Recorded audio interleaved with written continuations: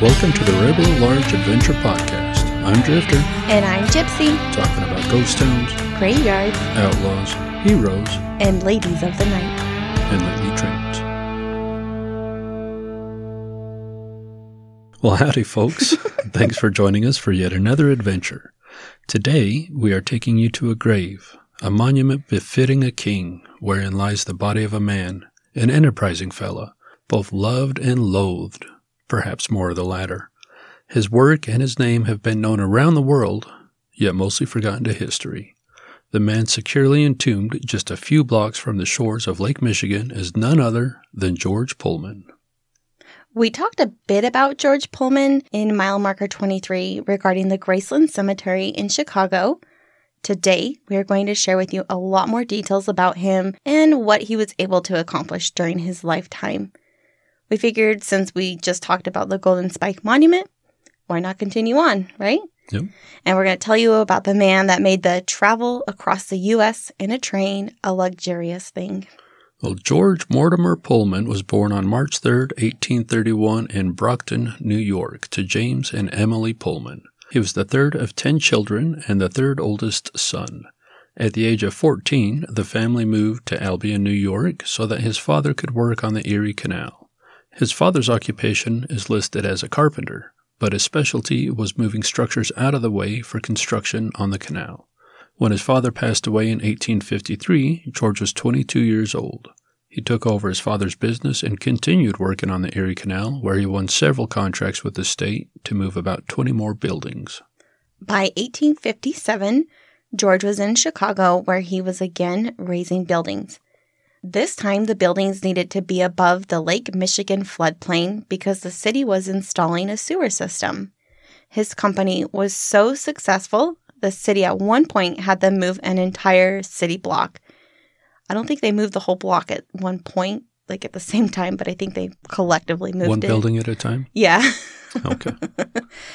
As things were coming to an end, people were seeing it was actually cheaper to just rebuild a building rather than lift it. George knew that he needed another plan. Mm-hmm. Well, George had traveled several times by train from Chicago to New York, and he knew how uncomfortable and dirty it was.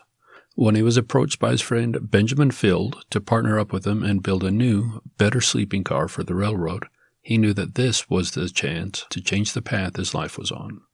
Ben had the rights to operate the sleeping cars. George had the brains to remodel them and the money needed to do such a thing.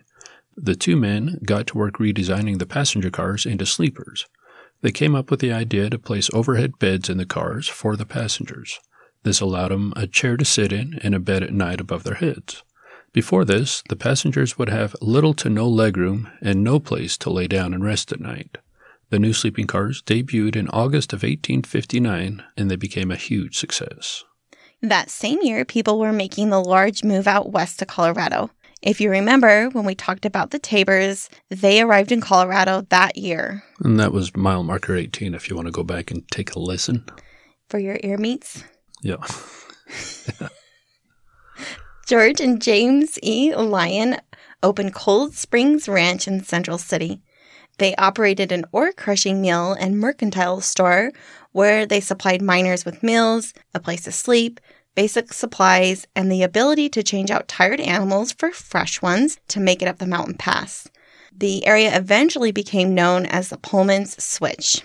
Yeah, this concept was brilliant. Otherwise, one would have to stay the night to rest up their horses, which would cost livery fees to feed and water them, plus a hotel if you're not able to find a suitable place to take care of it all on your own. He didn't stay out west for long before he moved back to Chicago in 1860s. He and Ben got back to work expanding their sleeping car business and created what they called the Pioneer. This new and improved sleeping car was released in 1865. It had folding upper berths and cushion seats that could be extended to make lower berths. Kind of reminds me of like a motorhome. Yeah. With the bed that comes down up above. Yep, absolutely. Mm-hmm.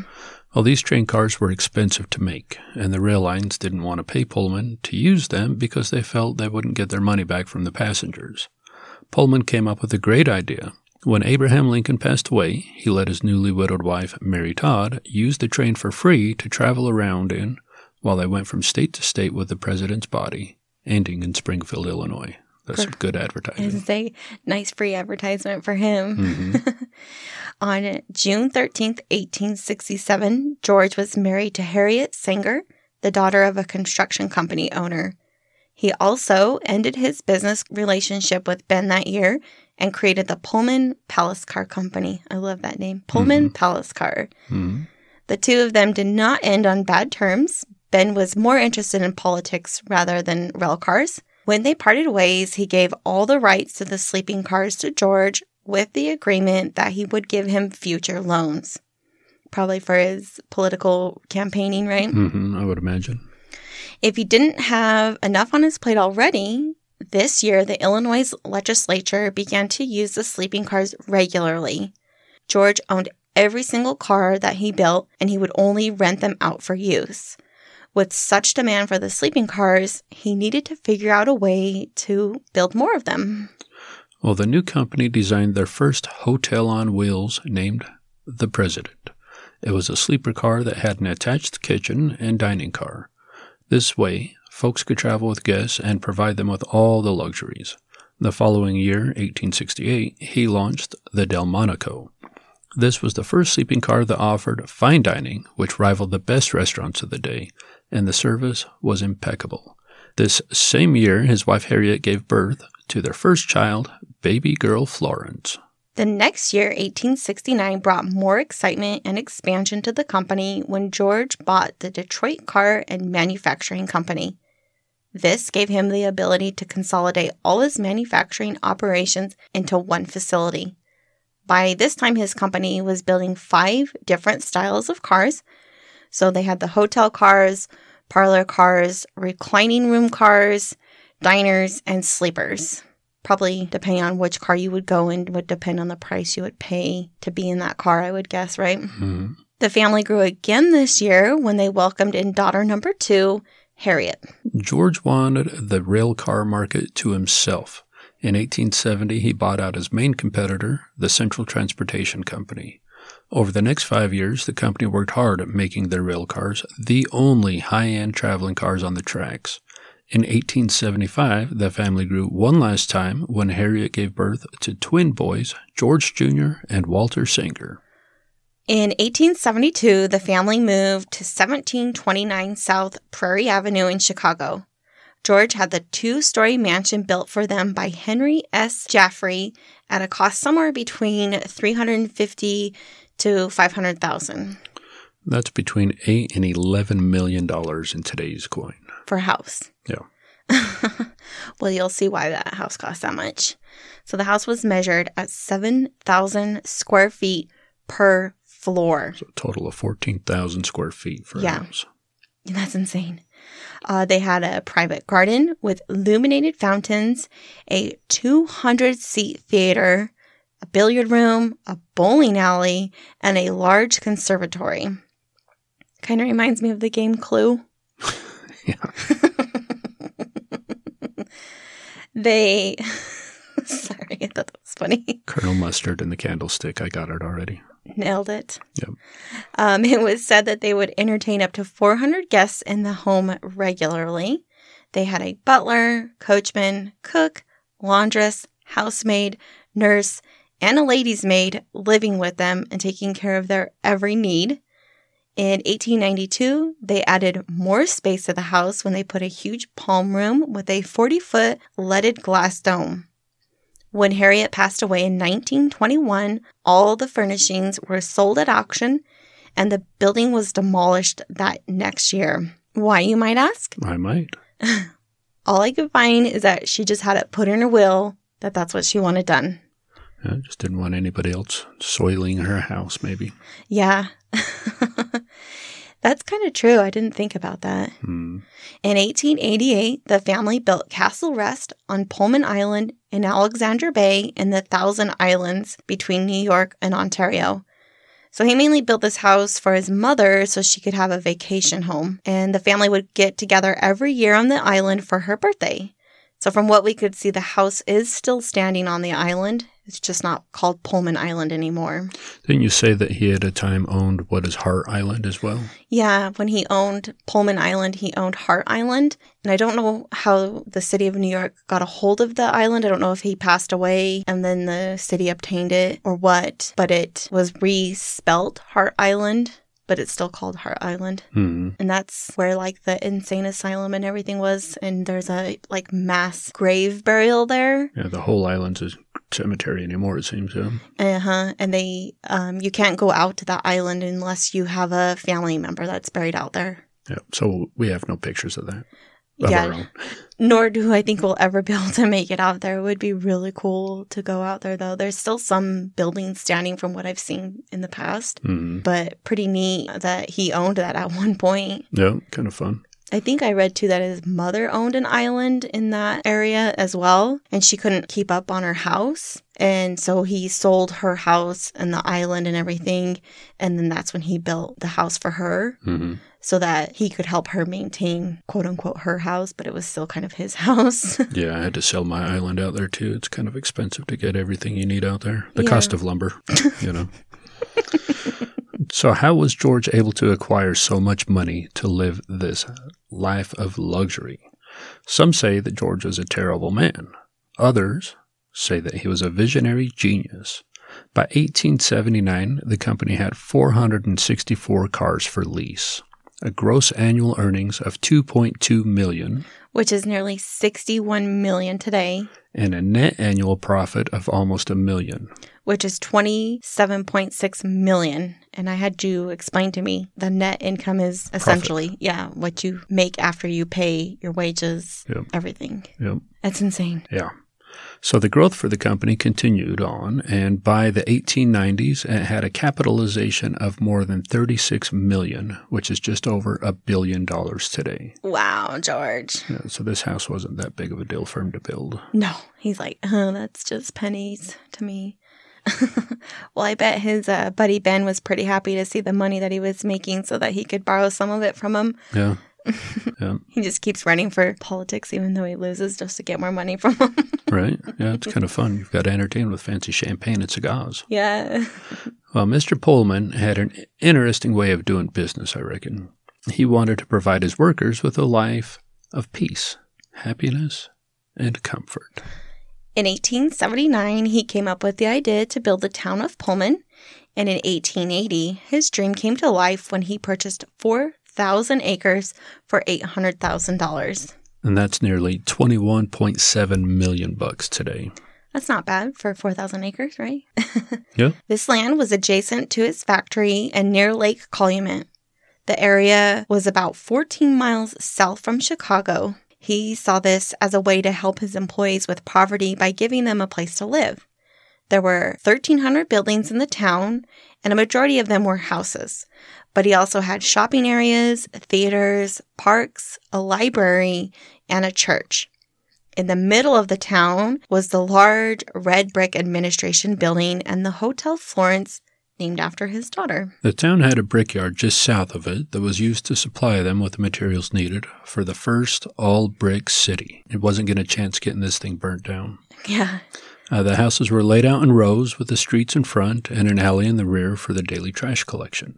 Each house had indoor plumbing and were relatively spacious. Their houses were well above the standards of the day.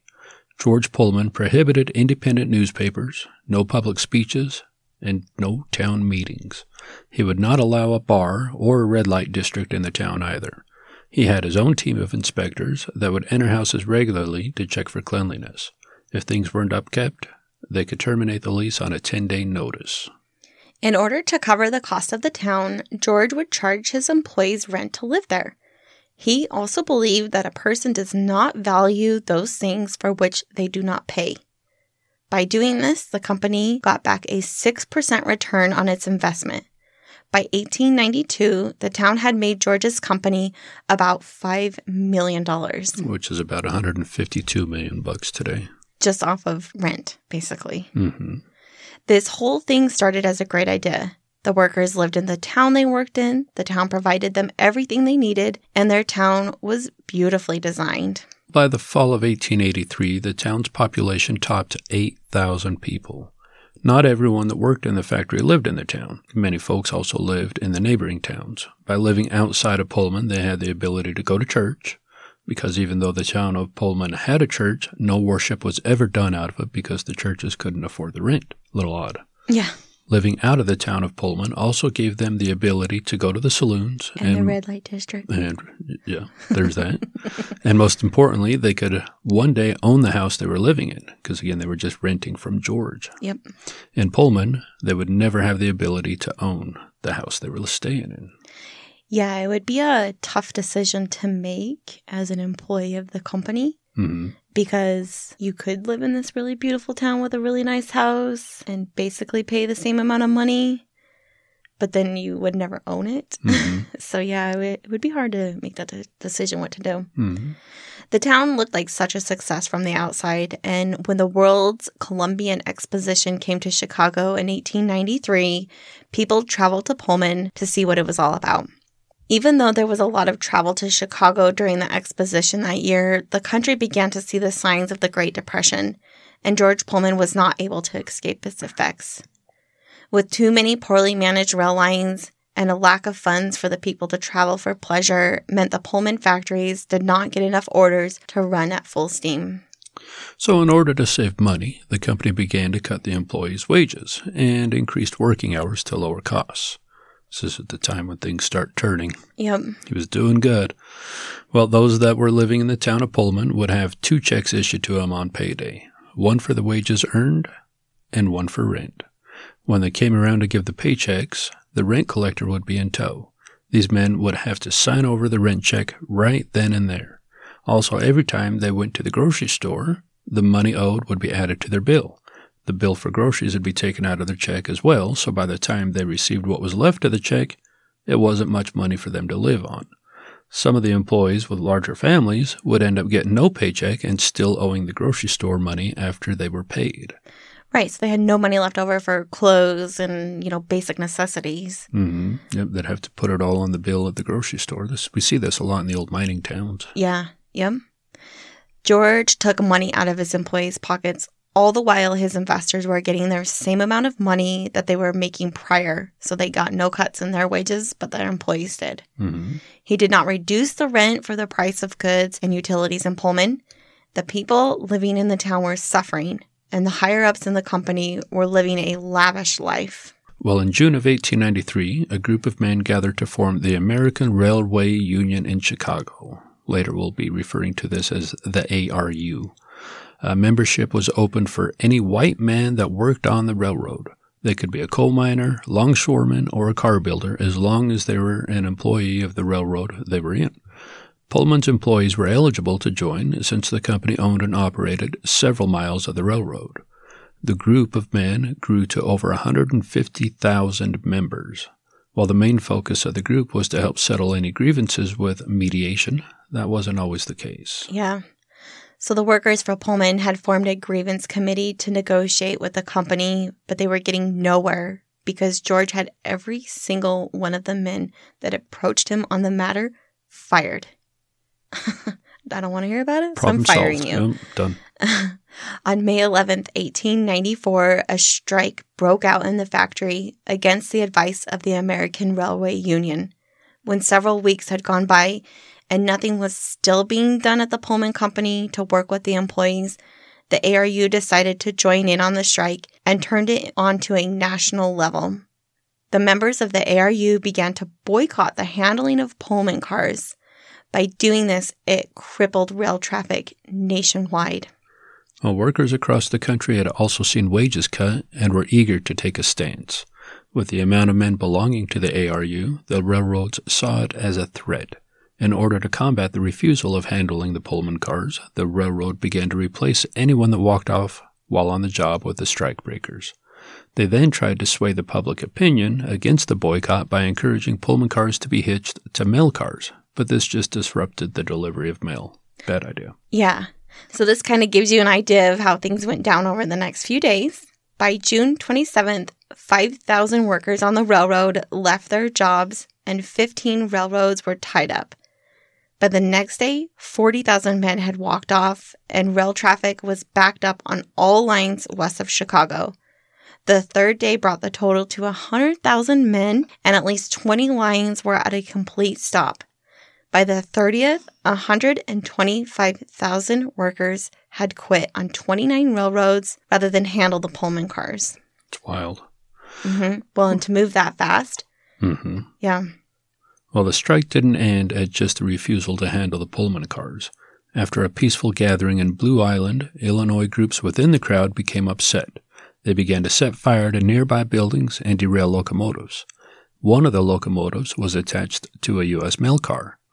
This kind of pissed off President Grover Cleveland because this prevented the federal government from fulfilling one of its most important duties, delivering the mail. Yeah, yep. The mail must go on, they say. With the majority of the strike taking place in Chicago, people wanted something done about it there. Governor John P. Altgeld sympathized with the strikers, and he refused to call out the militia. Once the Pullman cars began to get hooked to the mail cars, the government had to get involved. On July 2nd, U.S. Attorney General Richard Olney got an injunction from federal judges to halt acts impeding mail service and interstate commerce. On July 4th, President Grover Cleveland, acting on Olney's advice, ordered 2,500 federal troops to Chicago without the support from Governor John Altgeld. When the military arrived, Eugene V. Debs, the leader of the ARU, thought they were there to help with the riots and allow for a peaceful protest. Yet he quickly found out they were there for one reason and one reason only, to stop the protest in any way so that the trains could run on the tracks again. Can you imagine being the governor and then all of a sudden the militia just shows up and you're like, what the hell is going on right now? Yeah, something's happening. Yeah. The sight of the military upset the strikers, and they began to overturn more rail cars and build barricades to prevent troops from reaching the yards. In one section of the injunction, Olney inquired, he had a stipulation that the leaders of the ARU could not talk to fellow ARU members. This meant that while the town was being destroyed, Debs could do nothing to try and calm down the crowds. By the 6th of July, some 6,000 rioters destroyed hundreds of rail cars in the South Chicago Panhandle yards. I hope they had them insured. Yeah. I don't know if that was a thing at the time. Well, and can you imagine, like, when this was all over, just the destruction of everything, and how would you clean that all up? Well, with the military and police unable to gain control, things just continued to spiral into madness. The next day, the National Guardsmen were assaulted by the mob. They began to fire into the crowds and to try to get them to stop, which resulted in killing somewhere between 4 and 30 folks and wounding several more. Debs tried to call off the strike by telling all workers except those convicted of crimes be rehired without prejudice. But the railroads refused to hire the men back and instead began hiring non-union workers. The strike began to dwindle down and trains began to run again. By July 20th, the federal troops were recalled. George Pullman reopened on August 2nd, and he agreed to rehire the striking workers on one condition. They had to sign a pledge to never join a union again. By the time everything was over, it had cost the railroad millions in lost revenue, looting, and damages. The strikers had lost more than $1 million in wages, which was just over $32 million today. So not only did the men lose money in wages and gained nothing from the strike, the nation also began to turn their backs on them. Farmers were worried that their crops wouldn't make it to the market in time. Folks around the country had delays in getting mail and supplies, and the price of lumber. This is how it happens. Yes. And they feared the price and availability of goods would be affected by it. Yep, lumber. We hear about it every day. The leaders of the ARU were all arrested and eventually served jail time for the strike. All the while, the railroad leaders and George Pullman were never sentenced to any jail time. Though George did not have to serve any jail time, his reputation was tarnished by the strike. A national commission was formed to study the causes of the 1894 strike. They found Pullman's paternalism partly to blame, and they continued on saying the town of Pullman was un-American. The report went on to condemn Pullman for refusing to negotiate with the ARU and for the economic hardship he created for workers in the town. The state of Illinois filed suit against the Pullman Company. In October 1898, day one, and their company was ordered to sell all non-industrial land holdings. Some of them, like the brickyard, sold quickly, which would kind of make sense. It would be something somebody would want. Yeah, I found it odd that they didn't consider that an industrial landholding, being it's an industry making bricks, but it was done just strictly for the town. So I guess that it didn't apply to the industry of making trains. Yeah, because he may very well have used it for the town and then stopped using it after that. Yeah, but it was set up already for a business. So yeah. The Illinois Central Railroad had owned the right-of-way past the front of the factory. Lake Vista was filled and new tracks and a road installed. The company was granted a deferment on its deadline to sell most of the town, and the residents were given the first option to buy their house they were living in. That's interesting. I wonder if they were reasonably priced or even better. Yeah, I don't know. I couldn't really find much detail. A lot of the stuff on the town itself I found because it's now a national, the national parks own it, but they didn't really go into a lot of details. No. Well, the Pullman Company thrived for years following the strike still. George didn't just focus his energy on building rail cars. He also headed a company that built the Metropolitan Elevated Railway System in New York City. He also focused on improving the sleeping cars, making them more glamorous and desirable. So another very interesting thing that George Pullman did with his company is the men he chose to hire to work inside the cars. Each car came with a porter, and a porter is basically like having a butler at your house. They would help with your luggage, bring you food and drinks, help get your bed ready at night, and they would even polish your shoes. Pretty much anything you needed, the porter was there to take care of you and to make sure you enjoyed your travels on the train. Hence the term Pullman Porter. So each train came with a porter. Yeah. So when George began to hire men for the position, the Civil War had recently ended. He found that the freed black men made some of the best workers. Most of the black men he hired were known as house slaves. They were ideal for the job because they already knew how to take care of folks' needs. They were loyal, and they were hard workers. He didn't pay the men very well, and he required the men to work about 20 hours a day. But the men would make most of their money from tips. Kind of like servers today, huh? Yeah, exactly. These porters during this time were called George. George. Some say that George Pullman made the decision to call them George just to make it easier for passengers to remember their name from train to train. I get that. Yeah. Others say he chose to call him George because it was common for a slave owner to call his slaves by his name so everyone knew who they belonged to. Though it may seem like these men were poorly treated, this was actually the second highest paying job for a black man at the time. I think the postman was the highest paying. Well, these men were smart. They learned a lot from the passengers just by listening to them talk. They learned how to work the stock market. They learned that an education will get you further in life. And they learned how to interact with folks. They were also some of the most educated men in their community because they would read books left on the train as well as the newspapers, helping them stay up to date with current events.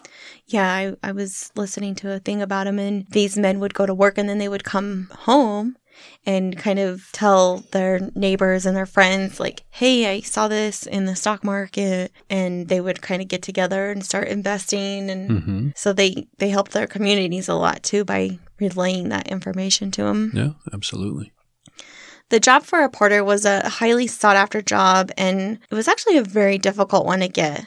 Most of the men got a job because their father or brother was already a porter.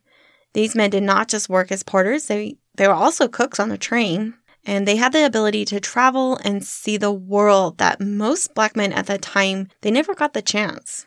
The biggest downside was they were not allowed to move up in the company. There were no black train conductors, and the company had no plans to change it. Things eventually did change, but that didn't come until after George had passed away. So you were telling me a story that I liked about one, the train was running by or through what was the kids were using as a ballpark. Yeah. And they hit the ball, and as the train was passing through, one of the porters had caught the ball. He was out on the balcony.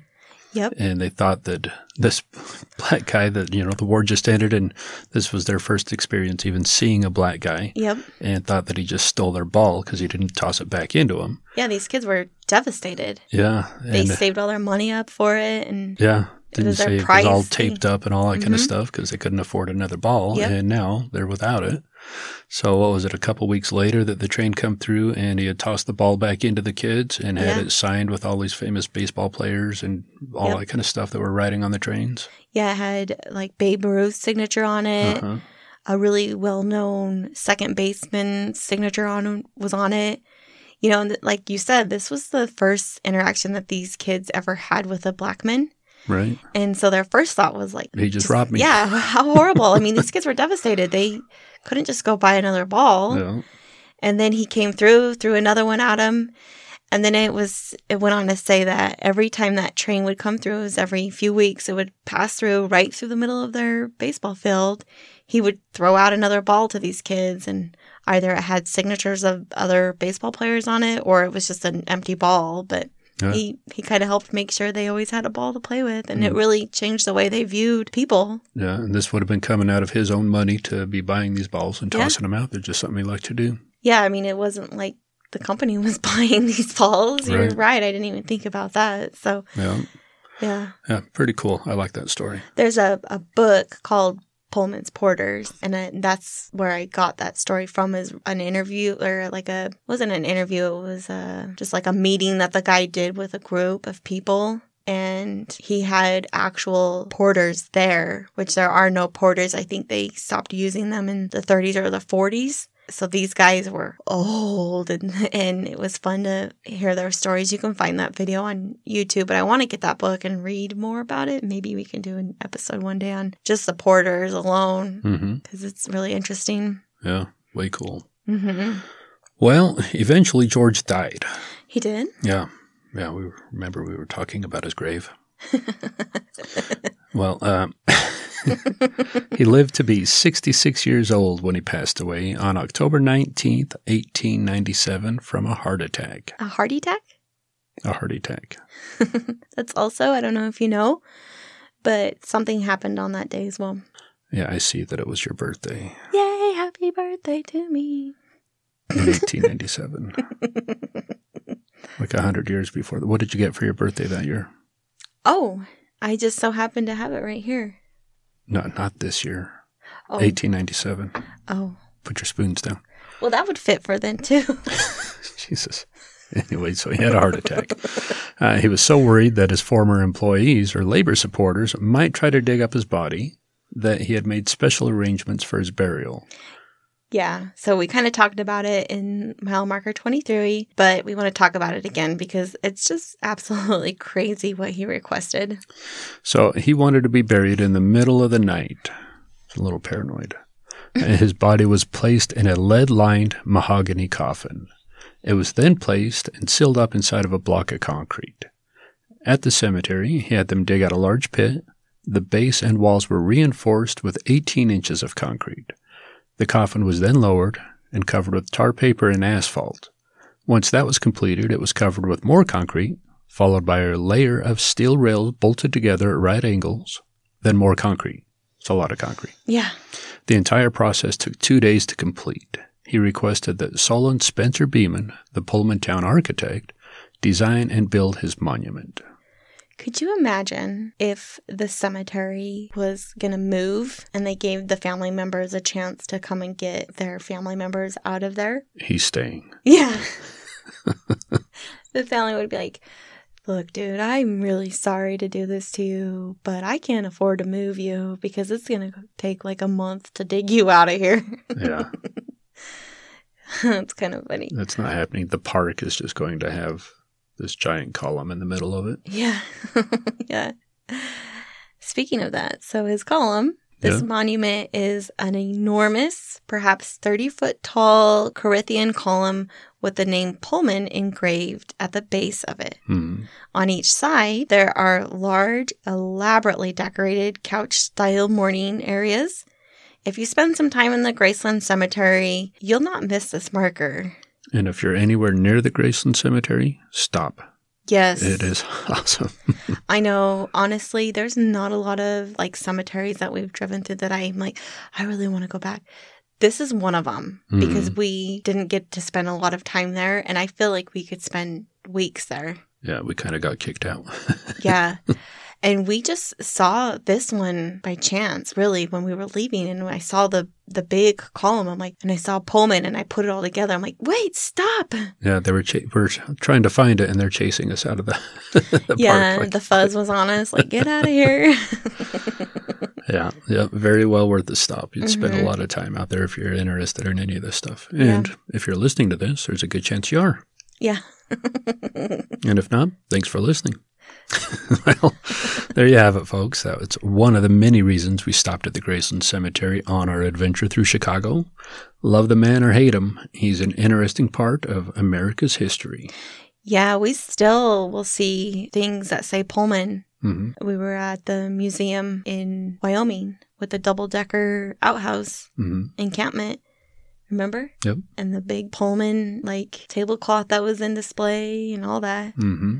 It's fun. Well, much of the information I found from this episode came from Britannica.com, NPS.gov, and PullmanMuseum.org. Very cool. I hate to ask, but... Oh, please do. Are you doing a dad joke? I am. Oh. It doesn't have anything to do with anything we talked about. These are the best. But I thought it was funny, and I've gotten some pretty good reactions of this one. I can't wait. Okay, so this is a truth fact. Do you know why a milking stool only has 3 legs? Why does a milking stool only have 3 legs? Because the cow has the udder. The udder? I heard it, yeah.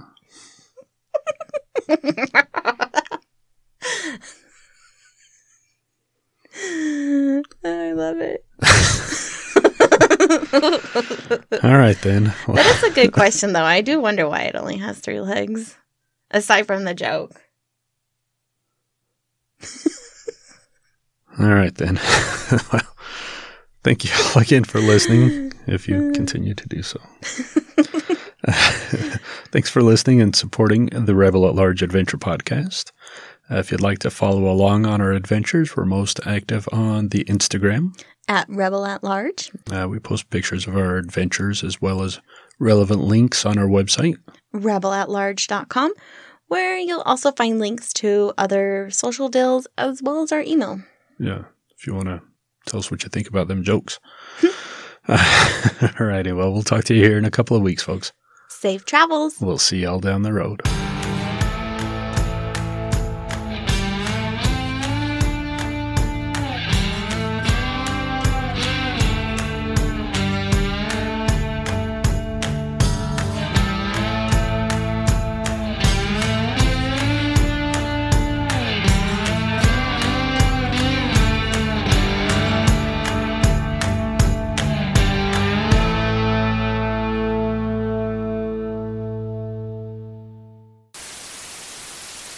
He was the third of 10 children. Because the city was installing. Installing sounded funny. I forgot the T. Before this, passengers would have a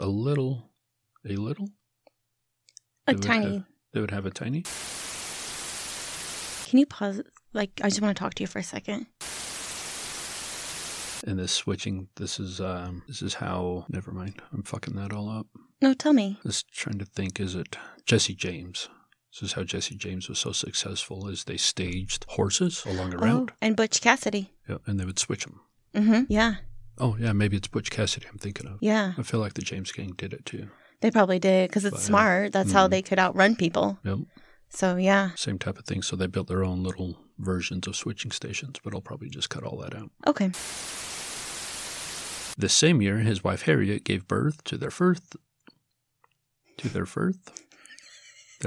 child.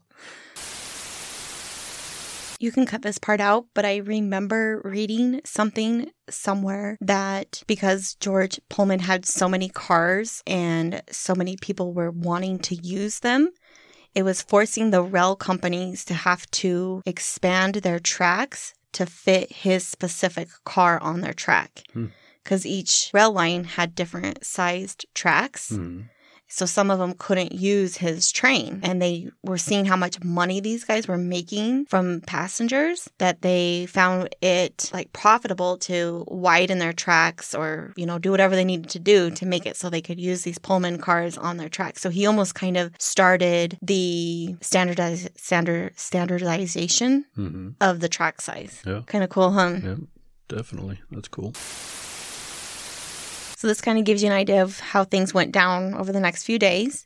By June 27th, 5,000 workers on the railroad. On the what? The railroad? The railroad. Okay, let me start over. Okay.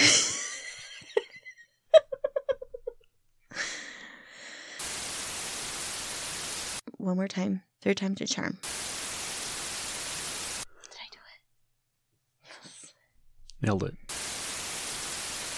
Well, the sight of the militia upset the strikers. The sight of the military upset him as much. Yes, they did. A national commission was formed to study the case of the 1894 strike. And the causes. Yeah. What did I say? Case. I'll start over. Thank you.